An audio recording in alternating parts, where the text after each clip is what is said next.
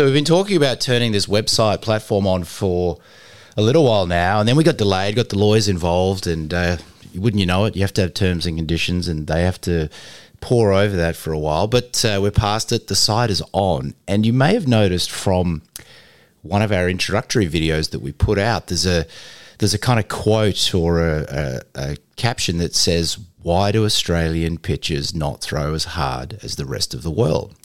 And interestingly, Tyler Anderson, our founder, had been chatting with me when he was at the international tournament, under-18 international tournament in Thunder Bay.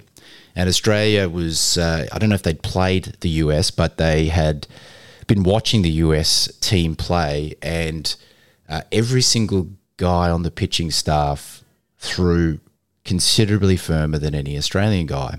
And we were going back and forth, texting and wondering, well, how would you figure this out? Well, we've actually got access to the pitching coach of that team, Ricky Meinhold, who has had a career in professional baseball, most recently with the New York Mets, and is now going over to Korea as the director of pitching in the KBO pitching coach. So we thought maybe we could start the conversation and talk about that stuff and get some of his insights as to why the rest of the world throws harder than Australian guys and what can we do to fix it. Ricky, thanks for sitting through my extremely long introduction, and it's great to have you. Yeah, thanks for having me. I appreciate it. So before we kind of dive into your experience on the, you got a reasonably long resume. I'm honing in on your under-18 US team experience, but you've actually got some experience playing baseball in Australia, so we kind of always should start there. What brought you to our shores, and what was your experience like? Yeah, so I was in the middle of my minor league career and looking to play winter ball in the off season of 2009, and I had a contact that got a hold of me, and I got a random call from I'll never forget where I was sitting. I was sitting on my best friend's couch, and I think we were watching a American football game, and I got a call from an Australian number, and I picked it up, and I was like, "Hello," and that somebody, obviously an Australian, was on the other line and spoke to me, and I thought it was like a telemarketer telling me they were selling me this, that, and the other. So after like 2 seconds, I was like, "Okay, this is wrong number." I said, "Excuse me, wrong number," and I hung up. Well, that number called back like multiple times, and I was like, "Okay, this is weird." So I picked it up again, and it was Mark Haylock, and he was representative of the Goodwood Indians and the coach on the South Australian team, and an associate scout for the San Diego Padres. And he was like, "Oh, we're interested in bringing you aboard, coming over to Australia and playing winter ball." And long story short, I ended up doing it, but I apologized immensely over hanging up on him at the beginning. But he got a call, and so I had a scout that was the mentor of mine, and unfortunately just passed away in the last year, Bill Brick, and he worked in the front office with the San Diego Padres, and he basically got the connection there. And anyways, signed on, that came over for the 2009 season and played for club ball team for the Goodwood Indians, and then played in South Australia in the Classic Shield, and was one of the best experiences of my life, but also was very intrigued on doing it because I have family that lives in Australia, and I hadn't seen them since I was probably 15 at that time, and I was probably 23-ish at the time of winter ball. And so a combination of things, they've never seen me play, obviously, and so it was a lot of different factors that went into it, but the most factor was I wanted to continue my baseball career and continue playing in the winter. And so the stars lined together, and was fortunate enough to experience that for the 2009 winter season, and something I wish I could have done multiple years. And I had some family things that went on that had to get me away prematurely, but I was very fortunate for that time, and it was probably one of my best baseball experiences of my life to this day. So we probably should unpack your resume a little bit as well. So how long were you in the minor leagues for? 3 years. And then did you transition immediately into coaching, or what led you in that direction? That's a very good question, and we could probably talk about that for a while, but I'll make it short. I quote unquote retired / got released for the millionth time, and didn't know what I was going to do. And I got a random phone call from he was the president of a college in South Carolina, which on the eastern coast of the United States. And you hung up on him? The dean. No, I knew that number. So he definitely didn't hang up on him, but he was like, he was the president of the college in South Carolina. Well, he was the dean of the business school at the college I went to. So we had some sort of like familiarity. And he said, I need a pitching coach. Are you interested? And I was like, at that moment in time, I was like, I have nothing else to do. I don't know what I'm going to do with my life. I think I'm going to go to med school. Maybe not. I think I'm going to go get my MBA and start my business life. Maybe not. I just didn't know. So I was like, you know what? I'm going to lean into this. And he's like, well, I don't really have that much money for you. It was like a $5,000 job. And I was like, well, it's $5,000 more than I had. And thank God I took that job because it obviously lined up my career going forward. And I'm very fortunate that that worked out. But I started coaching, probably 2 months after I stopped playing, and ended up going to a Division II school in South Carolina called Coker College. Now it's called Coker University. And I think I showed up and they were like 10-35 and didn't have a recruiting class. That first year we went 500 and we were tremendously better on the mound. And then that next year we went to the College World Series and lost to University of Tampa to be eliminated from the College World Series. And they eventually won the national championship. And ironically, this February, that team at Coker is going to be inducted into the Hall of Fame at the university, which is super cool for those kids. And I was grateful to be a small part of that. But while I was there, I got not in contact like my way of doing this, but a scout with the St. Louis Cardinals was following our club and looking at our players. And obviously I was the assistant coach and he had my email, and long story short, he basically called the Cardinals and said, hire this guy. And I got hired, and that started a career in professional baseball. And unfortunately and gratefully, it's still going, and I'm very grateful for that human being who's the director of player development with the Baltimore Orioles now. But without him, I would never be in this position that I'm currently in. Okay, I got to unpack a few things because this is first question. How on earth did the dean of a business school know to call you? Have you just alerted everyone to the fact you may have been a nerd and had pretty good grades? Is that why this guy knew you? Yeah, no, far from that. I went to a really good academic school, and I was like the first baseball player to play professionally. Right. So that just stuck. And so really, like, getting a little deeper. So my best friend who played baseball with me at the school, he was like a videographer for that school. He was getting his MBA and left where we went to school to follow this president. And so he was the best man at my wedding, ironically. But he basically told the dean or the president of this college saying, hey, Ricky's available. He's done playing. Like, you should call him. Ah, right. Okay. And he did. Right. And that changed everything. You're not a nerd. Okay. That's that. And then a nerd. My second question is, in 1 year, in your first year of coaching college baseball, you did enough with the team for a professional scout to recommend you to a professional organization. In your first year of coaching, what did you do to stand out? What were some of the small things you did that put you on the radar of a scout? I've never been asked that question before. Well, it's not first Australian podcast, mate. There's a different level of intelligence down here. That's very true. I mean, this is going to sound terrible, but I didn't do anything. I probably failed a lot. I don't know. I had a vision when I got into it, like, what kind of coach would I want to play for? Yep. And I thought I knew the answer to that, and then I realized I didn't. And through that year or two of me coaching, I figured out, holy smokes, I have a ton to learn. And I just paid attention to really smart people around me. And I worked for the guy who I worked for at that school was there for 35 years. He did the program all by himself, basically, until I got there. He had a couple of assistant coaches in his tenure there, but not anybody really full time. So I was like his first full time help. And so I paid attention to how crazy he was on a extreme level, but then all the things he did extremely well. Like, I was paying attention, and there was things that he worked at a small school his whole entire career. Well, he did work 10 years as an assistant coach at TCU before he got this head job. But with that being said, although he was a crazy man, and I love him to death, and I'm very grateful for his mentorship to me. like he knew a lot. He's still one of the top 2 or 3 baseball minds I've ever met in my life, and I've been fortunate enough to meet a lot of people hold really high in this game on the intelligence and just acumen of the game. And so he's still up there for me. And so I just paid attention to him and how he did it. And then also just ask questions to people around, like not just baseball coaches, but football coaches and basketball coaches and soccer coaches.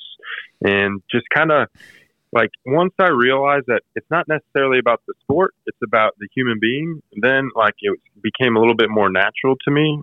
And then the baseball side, I've always been told this, and then I didn't figure this out until relatively recently, but like I just see the game a little bit differently than most. And so I tried to figure out why I see the game a little bit different than most. And then I tried to work on building my acumen and my understanding of the little things in the game, and then challenging myself to learn as much as I could. And I was very fortunate that early on, especially when I was the college coach, and then also when in my first few years with the Cardinals, when I transitioned to the pro side, I was thrown into the fire a lot. And it was like sink or swim. And I just tried to swim. And I was fortunate a lot of people invested in me. And I'm just a product of those people investing in me. And I think that's kind of at the end of the day, the only answer I can give you that is like genuine, because I have no idea. I'm still trying to swim. I'm just trying to do it and treat people the right way as I do it. So that's the best answer I can give to that question. That's a tougher question than it sounds. Yeah, I know. I've got a gift every now and then it comes out. It's interesting. It's interesting. You do hear a lot of people say, "I wanted to be the type of coach that I'd want to play with," and yeah, it's very hard to articulate. Well, what type of coach would I want to play with? And I think I didn't realize this until I had my own children. But you tend to fall into coaching people the way you were coached, and traditionally coaching has always been, let me just point out what you're doing wrong. And a lot of times, sure, let me bark at you when you do something wrong, and it's almost criticism. And then particularly when you've have your own kids, and you know a lot of our kids are snowflakes, and you know we wrap them up in cotton wool, but you just quickly realize like I don't like people being negative to me now, and I'm 45, and I don't like criticism, right. And so why on earth would we do that with kids and younger players? And you know, and it's not to tell them they're great every day, but there's the effects of positivity are so much more dramatic than just telling someone you screwed that up, you did it wrong. And yeah, it's really interesting sort of just seeing how coaching and mentoring has changed in the game, particularly a game of baseball, which is rooted in tradition, but you just see a lot more positive affirmation and kind of letting players try and figure things out themselves. And, you know, I remember you take BP and you have a coach standing behind you telling you on every swing what you're doing. And you're like, I can't fix this with you doing that. So, yeah, it's interesting how things have evolved. So we'll keep going. So you get into pro ball. What was that journey like? And you said you'd been thrown into the fire. What do you mean by that? It's like, hang on, I don't know why I'm a pro coach. I've got to figure this out. Or how did you kind of wind your way through professional baseball? Yeah, I think what you just said was kind of my thought process, and somewhat still continually my thought process on things. But I was hired for a job that they created with the Cardinals, and there was a mass amount of people, and it was before anybody did this. And now you're seeing it all over Major League Baseball where they're doing these developmental coach positions. Well, I legitimately could say, like, title-wise, I was like the first developmental coach type deal. And so what it was a crash course into all things baseball operations. So from scouting to player development, it was, hey, sink or swim, like figure this out. Like you're going to be put in an environment to learn scouting, how to evaluate players, those kind of foundational things to what professional baseball is all about. And then also the coaching side of things. And obviously I had a very small amount of coaching experience going into that job, and albeit it was on the college side of things, but it's still relatively the same age bracket that I would be dealing with in pro baseball. They would just be a little bit more excelled athletes. And so I basically had to figure out kind of what I wanted to do. And so that first year, it was kind of a crash course in all things baseball operations on the professional baseball side of things. And so at the end of that year, they asked me, "Hey, Ricky, what would you like to do?" And I was like, "I need a job. So whatever you would like to give me, I'll do it the best of my ability." And like, I've always been the person, and this is something I've really channeled the last probably 10 years of my life. And I think it's something that is very valuable that I think people should pay attention more. We live in the world of specialization. And I'm not saying like specialization sport to sport, but I'm saying inside your sport. Like, how specialized are you? Well, I feel like my strength as a baseball person is adaptability to all different departments inside of baseball in general. And I think that's because I was fortunate to be put into some environments that I wasn't really ready for. And going back to the sink or swim things, I had to figure out things that people were doing that they've been doing for 30 years. Like, I was hired to be a major league scout right after that first season, like away from coaching. And it was really good for me because I needed to know how baseball players were evaluated to the nth degree. And obviously, did I see things as a coach, and have I always evaluated players? Of course. But like, you get to break it down in such a finite kind of position that it challenges your belief system on like how good players really can be and how good they are currently and how they project and all that stuff. And then you open up the Pandora's box into all things data and biomechanical analysis and things that are objective that don't really have a heartbeat. And so my strengths were in reading the heartbeat and understanding people. Now I got to go objectively and understand things that don't have a heartbeat, that are just factual or have trend lines or have projections, and understanding when you go down a rabbit hole and you're getting nowhere, and when you go down a rabbit hole and you strike gold. And so being able to like balance all those different dimensions has helped me be the person I am. And so I read a book, and this is a shameless plug to this man, but it's helped me a ton. But there's a book called Range by David Epstein, and I think it's something that people should read if they're into reading, obviously, about like maximizing your individual skill set and not pigeonholing yourself and only being good in one area. I'm not saying like, there's this saying they say in the book, and everybody's heard it, especially in America, is like, you're a jack of all trades, but a master of none. Well, I'd rather be a master of I'd rather be a master of one than a master of none. Well, I'd rather be good at a lot of things.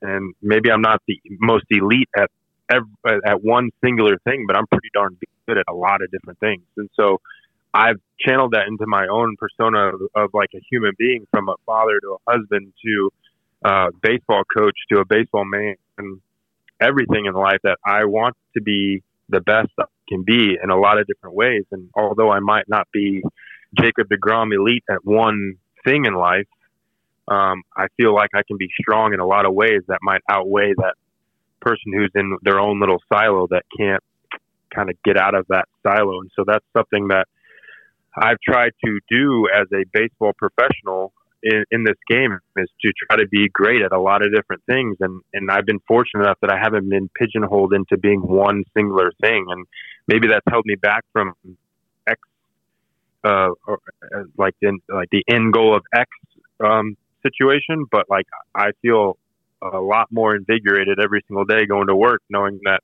I can think multiple different ways and look through multiple different lenses, because I have experience in the education and an investment into a lot of different things in this game, which has helped me be more well-rounded. So that's a long-winded answer, but I think that's kind of where my heart lies in this, and that's kind of how this has all evolved into where I am today.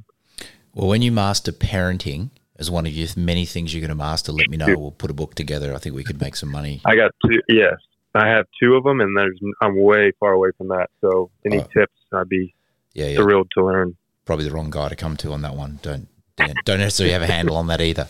This is the other, as you're talking, so you finished pro ball, you finished playing in 2009, and in a short period of time, you're now sort of immersed in the game, doing a bunch of stuff that I'm always interested.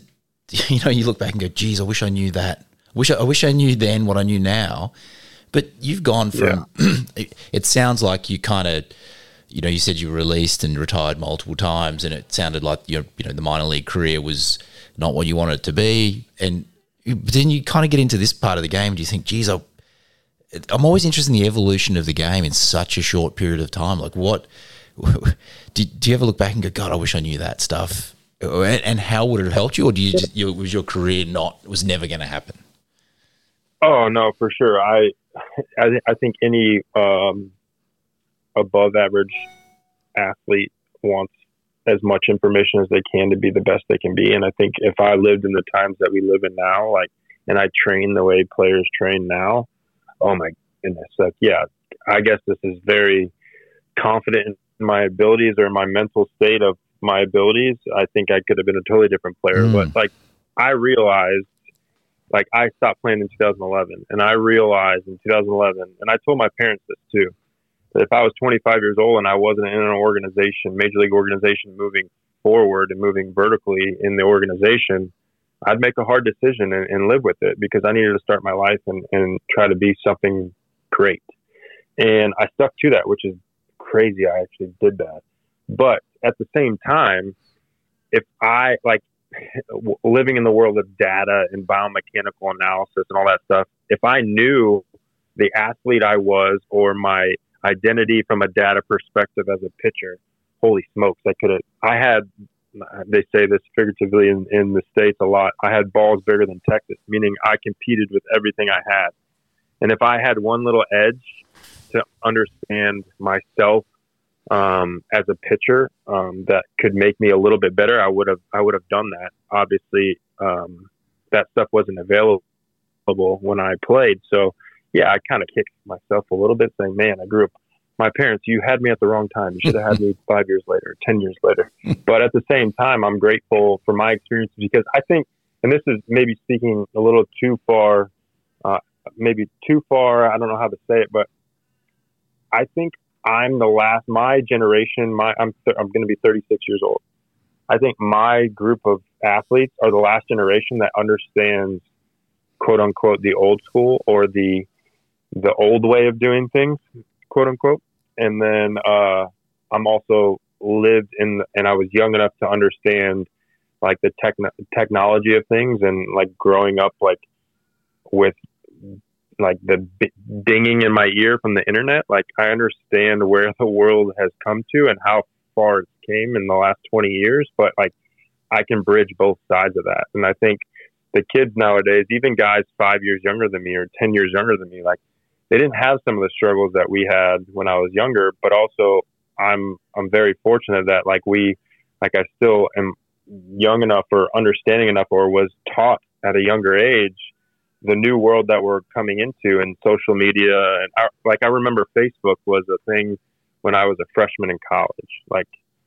That was when Facebook first came out, and it was oh, what's this Facebook thing? Well, now Facebook is a big deal, or whatever. It runs the world kind of deal. But that's the cool thing about it. Is my generation is that we bridge both gaps. And so I'm fortunate that I going into my professional life and teaching my kids things and all that kind of things that we're living in 2021, that it's not foreign to me. It's somewhat familiar. This thing called TikTok that all these kids are into nowadays, I'm out on that. But at the same time, I'm still young enough to understand where that started and what that's about. And I'm fortunate that I can relate to a lot of different things with these players, whether they're 40 years old or whether they're 18, 19 years old. It's pretty cool. So I'm at a unique time where I was raised or born in a unique time where I've been able to bridge both gaps and feel confident speaking from both sides of the spectrum, for sure, on that. Yeah, you're still about 10 years away from screaming, "Get off my lawn" at kids riding past your house. So I'm close, though. Yeah, you're okay. I'm slightly closer than I thought I was. So how do you end up in the big leagues with the Mets? Yeah, great question as well. So when I left the Cardinals, that was a hard decision for me, both personally and professionally. They treated me unbelievably well. Obviously, I stated that they put me in situations to grow, and that's all I've ever wanted. But professionally, the Mets offered something that I didn't necessarily have completely with the Cardinals, and that was a leadership position. And I think it goes back to what I said earlier. Is like my biggest thing is the human, is the person, is influencing people and being a light for them in their life. And so, like in a leadership position, it puts you in a situation where you have this enormous responsibility, and I kind of yearn for that a little bit. And so I wanted to see how I faced that kind of challenge. And I thought it was the right time, and I knew what I was getting myself into when I came over to the Mets, with the slightly turmoil that has been clouded over the Mets for the last 15, 20 years, and not necessarily people influence, but just kind of the culture that was around. And I knew that it was going to be a challenge. So I kind of want to dive into that. And there's a lot of great people with the New York Mets organization. I'm very fond of a lot of people there, and will miss working with them consistently on a daily basis. But they offered me a chance to lead a group in a department that I felt very confident in being a positive influence both on and off the field.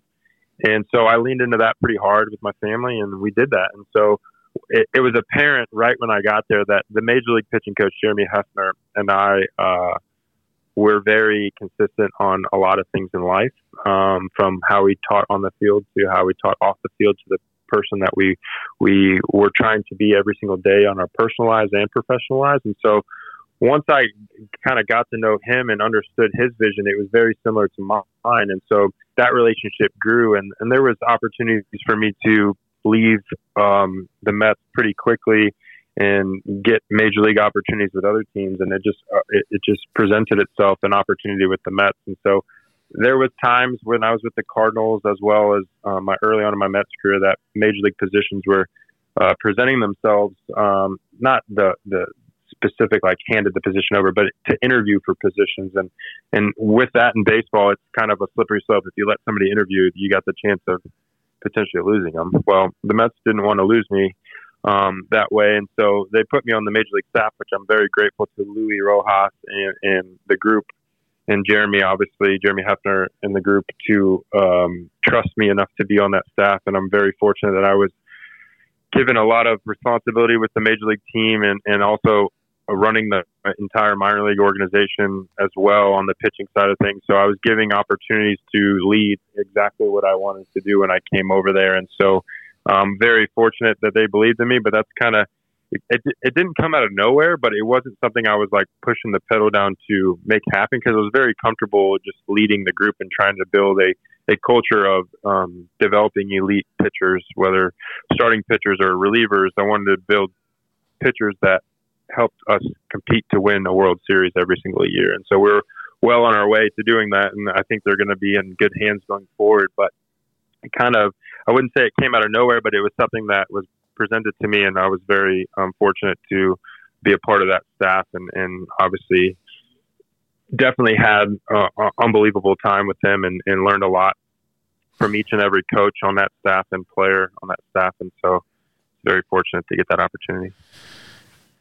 You've been very complimentary here. It sounds like you're padding your way for another job potentially. I know a lot of major league teams listen to this podcast, so well done. I'm interested.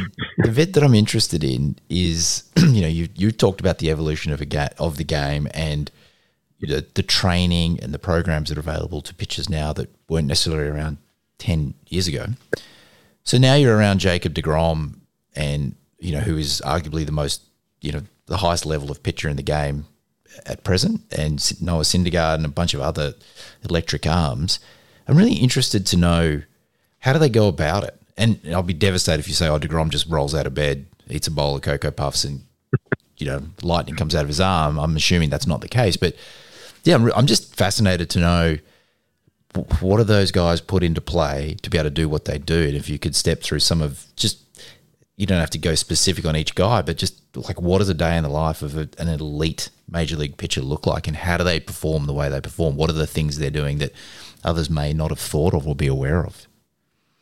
Yeah, that's a really good question, and and I joke, but if Jake was listening to this podcast, which I hope he does for your sake and for Australia's sake that he invests into that, he would kind of laugh when he said he rolls out of bed and does it, because he is an unbelievable athlete and he's very gifted in a lot of ways. So he has some God-given talent that is unbelievable. But he definitely is one of, or if not one of the most focused and intentional workers I've ever been around.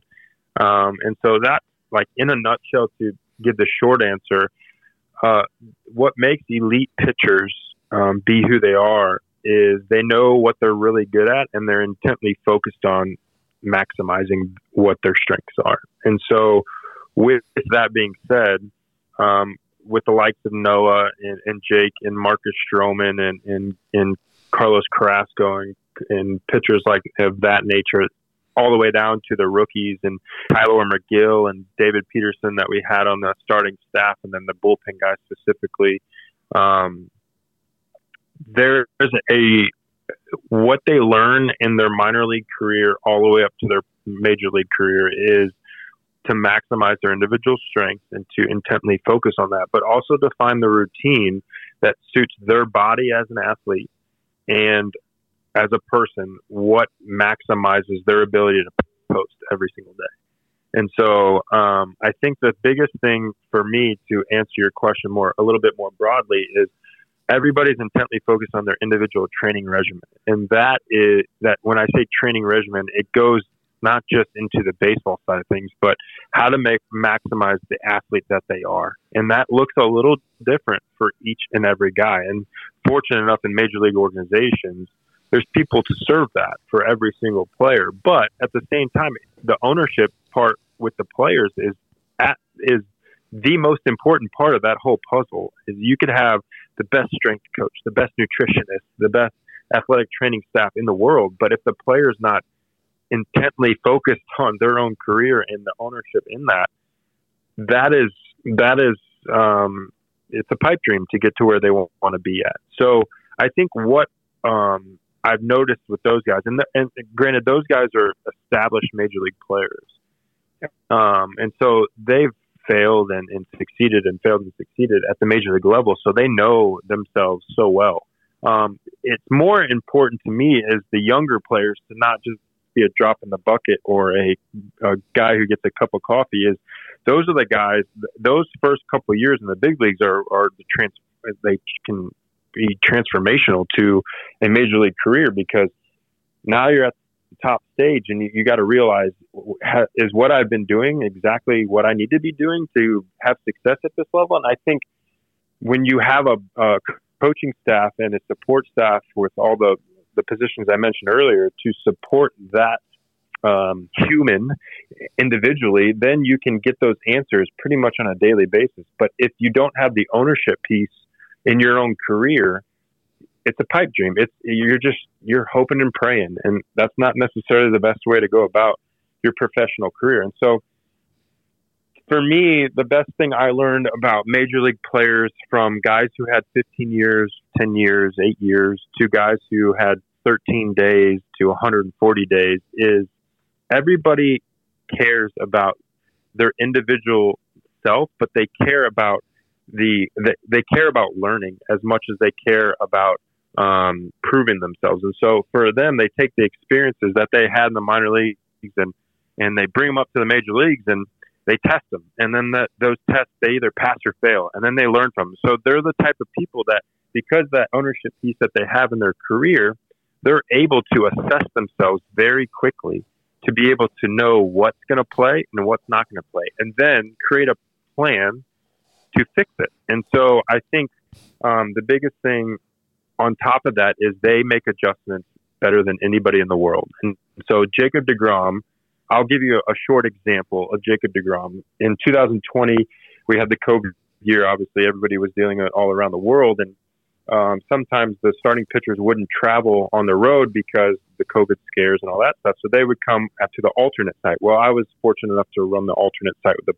a few other people. And Jake and some of the starting pitchers would come down.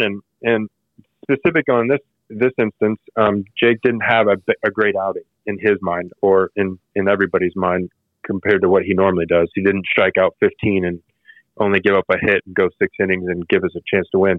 He gave up a measly 3 runs or 4 runs, I think it was, and went 6 innings. And some people might say that's a good start, but to Jake's standards, obviously, him being the best in the world, it's not okay. And so I asked him specifics of like, hey, what's your reflection? He came and worked out with me, so I was like, hey, Jake, you pitched yesterday. What was your reflection of the outing? And he broke it down to the like very finite part of his outing, and which is what most big leaguers do because they're that aware of what they're good at and what they're not so good at and where they need to make adjustments. And at the end of it, man, we don't need to go into specifics of that, but he just didn't have his best stuff that day, and that's a normal thing for major league pitchers.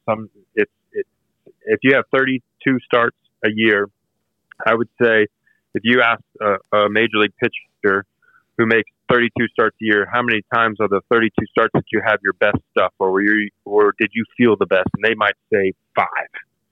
And then the other, there's probably 10 where you felt like, I have 2 pitches today or 1.5 pitches today. And then there's another 10 where you might have like your body, your stuff looks good and you feel good, but your body's just not, you didn't feel a little out of whack in your delivery. And then there's that other 5 where you're hoping and praying you just get through an inning. And so that balances out the thing. Well, basically, I asked him his reflection on that quote unquote bad outing, and he gave me his breakdown. And I said, okay, what are you going to do about it? And he's like, nothing. I'm going to stick to my routine and we're going to get it done today. And that was it.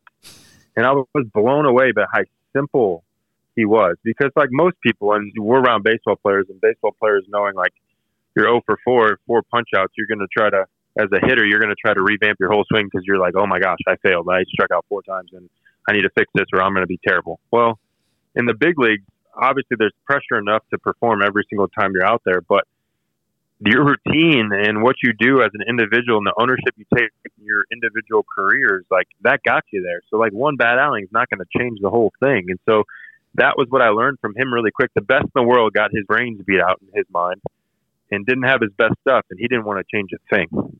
He just wanted to focus on and go back to it. And that brought me back to what I believe in very much so, is like this game is played by human beings with a heartbeat, that the person matters in it. It's not a robot. It's not a video game. It's the person. So like that person needs to be as stoic as possible, or as turn the page, quote unquote, as possible to the next day, because yesterday's over and you can't do anything about that. And the fact that he sticks to his routine, no matter if he punches out 15 and gives up no runs, no hits, and goes 9 innings, or he gets his face beat in and doesn't pitch his best and goes 5 innings, gives up 5 runs, and his team loses, he knows what he's good at because it's intently focused on his routine and what makes him who he is. And so that's what, in a nutshell, what I learned about major league players is they intently know who they are and how to be the best they can be. And don't get me wrong, do they ask questions to be better, and do they want to be better every single day? Yes. And that's what us coaches are there for. And that's what I would say I pride myself on. And I know the coaches that are around, we're there. Our jobs is to be there for them and give them what they need when they need it, not try to be the smartest person in the room all the time. And so I learned a lot about being ready at all times with major league players to give them a nugget when they need it, but also not be the guy who's running down the hall to go talk to Jake. Say, hey, Jake, I got this. They don't need that. He's the best in the world. When he wants something, he'll let you know. But also getting to know the individual player, you'll know when they need something. And they might not verbally tell you, but they'll tell you in their work. And so that's what your job as a coach, to figure that out and figure out when to push and when to pull and when to speak and when not to speak. And I think that's kind of the fun part of working with the elites, is like you can break it down to the smallest level because you know they just need this little bit, or they don't need this little bit at this time to be the best they can be. Now, admittedly, I don't rub shoulders with elite athletes every day, but one of the things from being around pretty good athletes is the really, really good ones tend to have this unwavering self-belief. And I'm interested to know, because coaching has changed for the better, probably in terms of being more positive, when you're around these guys who as you said, I'm not moving off what I know works, and I believe in myself. How much ego pumping do you have to do as a coach, or because they believe in themselves so strongly, it's just a pat on the back and go get them, or how often is a coach having to play psychologist in the modern game? That's a really good question. And I think it's not as much as you think. And I'll say this, and this is why. Social media, fans, all that stuff, they give them all the pumping they need. I'm there to tell them what's up right away, whether it is positive or it is negative. They don't want, pardon the word, but they don't want a bullshitter. They don't want somebody who's just being there just because they just want to be there. Like, I wasn't there just to be like, hey, Jake, good job. Hey, Jake, good job. Did I tell him good job? Of course. And that's something as a human being I strive to do with my kids more, because I told you earlier, like I was born in the old school. So like to motivate, like, and I learned how to coach through trying to figure out who I wanted to play for. Well, it's funny that it comes out like this now that I say this, is I was the player that I wanted a coach to get into my face and tell me how terrible I was, because that motivated me to be, okay, I'm going to prove you wrong. Conversely, now I don't do that very often, and I don't want to do that very often because I don't see that as a huge benefit. Don't get me wrong. If a player needs it, I'm going to do it. And they'll tell me if they need it by me getting to know them and them telling me exactly what they need at times. But like the positive things, like I wasn't there to tell Jake, hey, Jake, really good slider. Like, he knows it. That's why he's a big leaguer. Like, you have to believe in yourself, especially in New York. When fans can turn on you on a dime, if you don't do what they would want you to do, you got to have this inner belief. And I think most, like you said, most elite athletes have that, but you'd be surprised. Some don't. And so you have to understand who you're like. My biggest saying, I've said it to like nauseum, to be honest with you, but my biggest thing as a coach, it's not about me, it's about them. And I'm just trying to meet them where they're at. And if they're mentally not there and they don't feel as confident as they can be, I need to be the guy to get them to be confident. And then flip the script. If they're already confident, I need to tell them to get off their little high horse because they need to be better. Like that you have to have that understanding as a human being first. And that's where you can be a really good coach, is meeting your players where they're at. And I think that's something in the big leagues, it's put on this, it's magnified to the nth degree because you're in the big leagues. And it's different when I go to a backfield in A-ball where the kid, it's 150 degrees in Florida in Port St. Lucie or Jupiter or wherever, and the kids, there's no fans around and they're just grinding. That's a different concept. You might need to hit them in the teeth just a different way, comparatively speaking. When you're in a stadium filled with 50,000 people screaming your name, it might feel a little bit different. And so I think the moral of the story is you got to meet the athlete where they're at. And that could be different. And it doesn't matter if their name's Jake DeGrom or Marcus Stroman or Ricky Meinhold. Like, you have to understand who you're working with. And once you figure that out, then you can coach the player and give them what they need when they need it, and know when to push and know when to be the pat on the back or the little tap saying, man, you're going to be great. You've done a really good job today. Your work has been solid this last week. Or, hey man, you need to pick it up a little bit. Like, you hold yourself to this standard. Well, so do I. Like, you're not pulling yourself to that standard, and we need to get better, or this is not going to be the result you want, kind of deal. And you just need to know when to verbalize that, or need to hit them. Like, what the timing has to be perfect for them, because you potentially could lose players with just giving them a bunch of BS, because they're going to be like, oh, that Ricky guy, he just fills me with a bunch of crap. Well, I don't ever want to be known as a coach that does that. The one thing I could say is, as a coach, whether you liked it or not, I don't necessarily know if I really cared, but I want you to know that I do care, and that I'm going to tell you exactly what I think, whether you like it or not, positive or negative. That's what I don't care about, because I think you'll respect the fact that I'm honest, and I'm going to tell you, hey, you're doing a really, really good job. And man, if Ricky's telling me it's a really good job, then he's telling me the truth. That's what he's believing in, and I can trust that. And then, comparatively speaking, when I kick him in the tail saying, hey, you're not doing very well, they know, like, oh crap, like, Ricky's telling me this. It's true. Like it's coming from his heart. He cares about my career, that kind of thing. So I think that's kind of the moral of that whole story. So the art of the podcast is to actually answer the question that you started off asking, which 45 minutes ago I posed the question, why don't we throw as hard as other countries in the world? So let's go full circle here. We've spent a good period of time sort of proving to the world that you actually know what you're talking about. So now I actually want you to give us some answers. Is having spent some time in Australia a while ago now, but having kind of gone through and got to the highest level and now going to overshape an Asian franchise's pitching side of things, what would you recommend to young Australian players? What are the steps they could take to start to increase the output and it's not just velocity, but we produce athletes down here. What can young players put into action? What can coaches do to help develop arm strength? And what are some of the fundamental things a young player who may be 12, 13, 14, who may have fallen asleep? I know kids don't have the attention span to get this deep in a podcast, but what are the things they could implement to sort of really start to build out arm strength and pitchability and those types of things? What would you recommend? What are the fundamental things young players should be focusing on?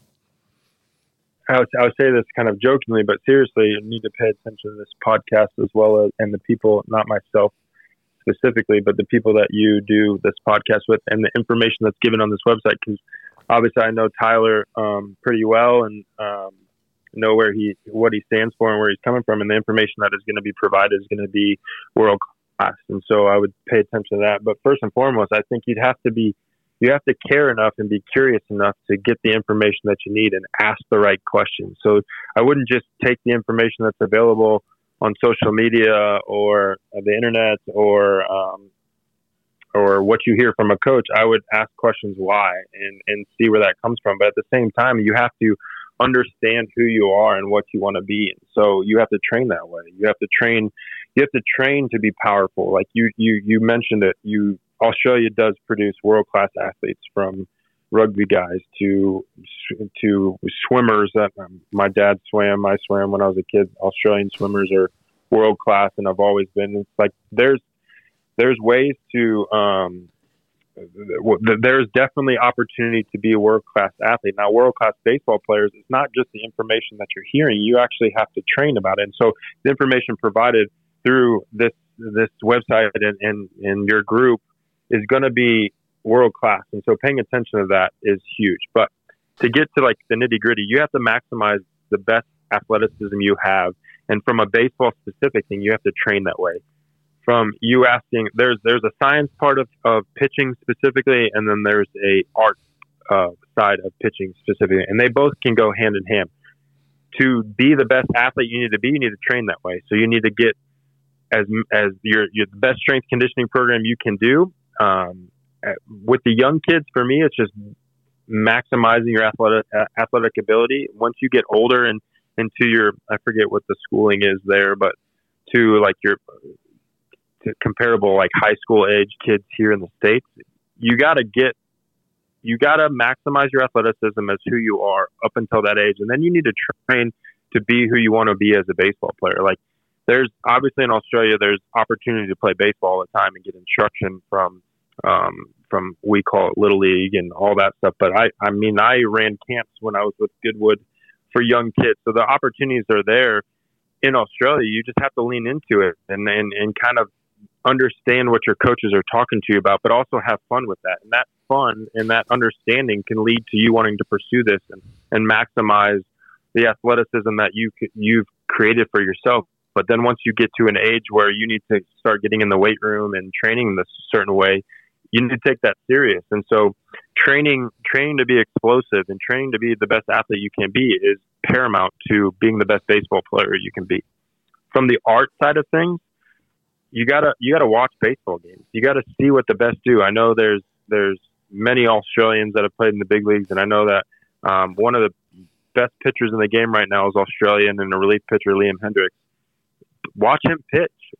See what he does and goes about things. Obviously, he's transformed himself as a pitcher throughout his minor league and major league career to be who he is currently for the White Sox. But there's an art to what he does and why he's so successful. And I would pay attention to that. And I would ask, and I would surround yourself with baseball people around you, from your friends that you play baseball with to the coaches that you get to work with. And I would ask them questions about what Liam does and why he does certain things, and then watch games and see how players go about their business. And I think there's all this information on like social media, from Instagram to, obviously I mentioned TikTok earlier, and then the internet with all the websites that are around. Driveline Baseball is a huge deal. They've done so many good things for the game, but there's information around, but you have to ask the right questions when you're watching or looking at this information to be able to kind of pull it back to being actionable, to maximizing like understanding and development of your baseball mind as well as your baseball athletic ability. And so like all that together, the biggest thing to do to train to be powerful and explosive, you have to love this. And it's just like anything, you have to be able to, as much as it, like, you got to have fun with it, because you're not going to do anything for a long time if you're not having fun with it. In my opinion, you'll probably piss out on it in a few years if it's not exciting to you. But there's the little things. The one thing that I love about baseball, I think is familiar to a lot of people who've been in the game for a long time, is like, I like the littlest things about the game. And just like you have cricket and Aussie rules football and swimming, like, there's little things that make these athletes the best of the best. And I think in baseball, whether you're an infielder, outfielder, pitcher, catcher, whatever, you got to find the one thing that you really like doing. And I quote this a little bit. It's very paraphrased, but Kobe Bryant, probably one of the best top 5 NBA basketball players in the world, best basketball player in the world, that kind of deal. The one thing he did was he outworked everybody, and he focused on the fundamentals more than anything. And I think that, as a baseball player, is extremely important. But in the same breath, like, he was one of the most explosive athletes of his generation in the game. And so I think he trained to be that way. And I think there's ways in the game. Like, I watch a lot of cricket, because when I went to Australia, like, I would be glued to the TV watching it. I know it takes forever, but there's so many similarities from cricket that there is in baseball. And I think you can channel that and be curious on, like, what are those similarities and how you can kind of put 2 and 2 together to make you a better baseball player. But to answer your question, very long-winded, I know, and I apologize. You have to train to be an explosive athlete, and those specific programs should be available through Tyler in this group. If not, like, I'll help provide them as much as we can, but you have to train to be the best athlete and be as explosive as you can, because at the end of the day, that's what makes the U.S. That's the pitchers that we had on that USA team in 2017. Like, you go back to it, yeah, they played the game a lot and they understood it, but they're big, they're strong, they're fast, they throw a lot of long toss, they do certain drills, and from plyos to weighted balls. Like, I'll say this, and this is a caveat to this, is you have to be strong enough to be able to allow your body to get the benefits of weighted implements in your hand. So if you're a 12, 13-year-old kid and you want to be bigger, faster, stronger, well, it's not by picking up a weighted ball and throwing it 150 feet, and that's how your arm's going to work. Your body has to be ready to throw a weighted implement and to maximize the things that weighted implements do for you. And so, like, as terrible as this sounds, you got to get in the weight room. You got to get into a strength conditioning program that maximizes the athlete that you are. And if you don't have the capabilities to do that, you need to find ways to be a better athlete. Play more sports. Play as many sports as you possibly can. Don't specialize too early. I hate, like, the world we live in America is kids are specializing at 8, 9 years old. Fortunately, in high school years, so my 13 to 17-year-old years of my life, I played football, American football, basketball, baseball, and I swam in high school. And so I played basketball and baseball in college. So I'm a big believer in playing as many sports as you can to maximize your athleticism that you have, and eat right and all that stuff. And all that stuff goes into it. But at the end of the day, I think that is the mic drop moment. Is kids need to have fun at what they're doing and train to be the best athletes they can be. And if there's not abilities to be given those guys the programs to be provided to do that, then as an organization, we got to find a way to help that so kids can maximize their athleticism and their abilities to be the best they can be. That's a good plug. That's why the platform exists. And your sort of philosophy aligns with what Tyler's trying to implement. So that's reassuring. Ricky, we've had you for a long time. Really appreciate it. All the best in career. It's going to be probably an eye-opening experience for you, and I'm sure you'll make a success of it. And we'd love to check back in with you and get a sense of what that experience was like once the season's up and running, and you might have a little bit of time to chat along that journey. So thank you very much. We really appreciate it. You got it.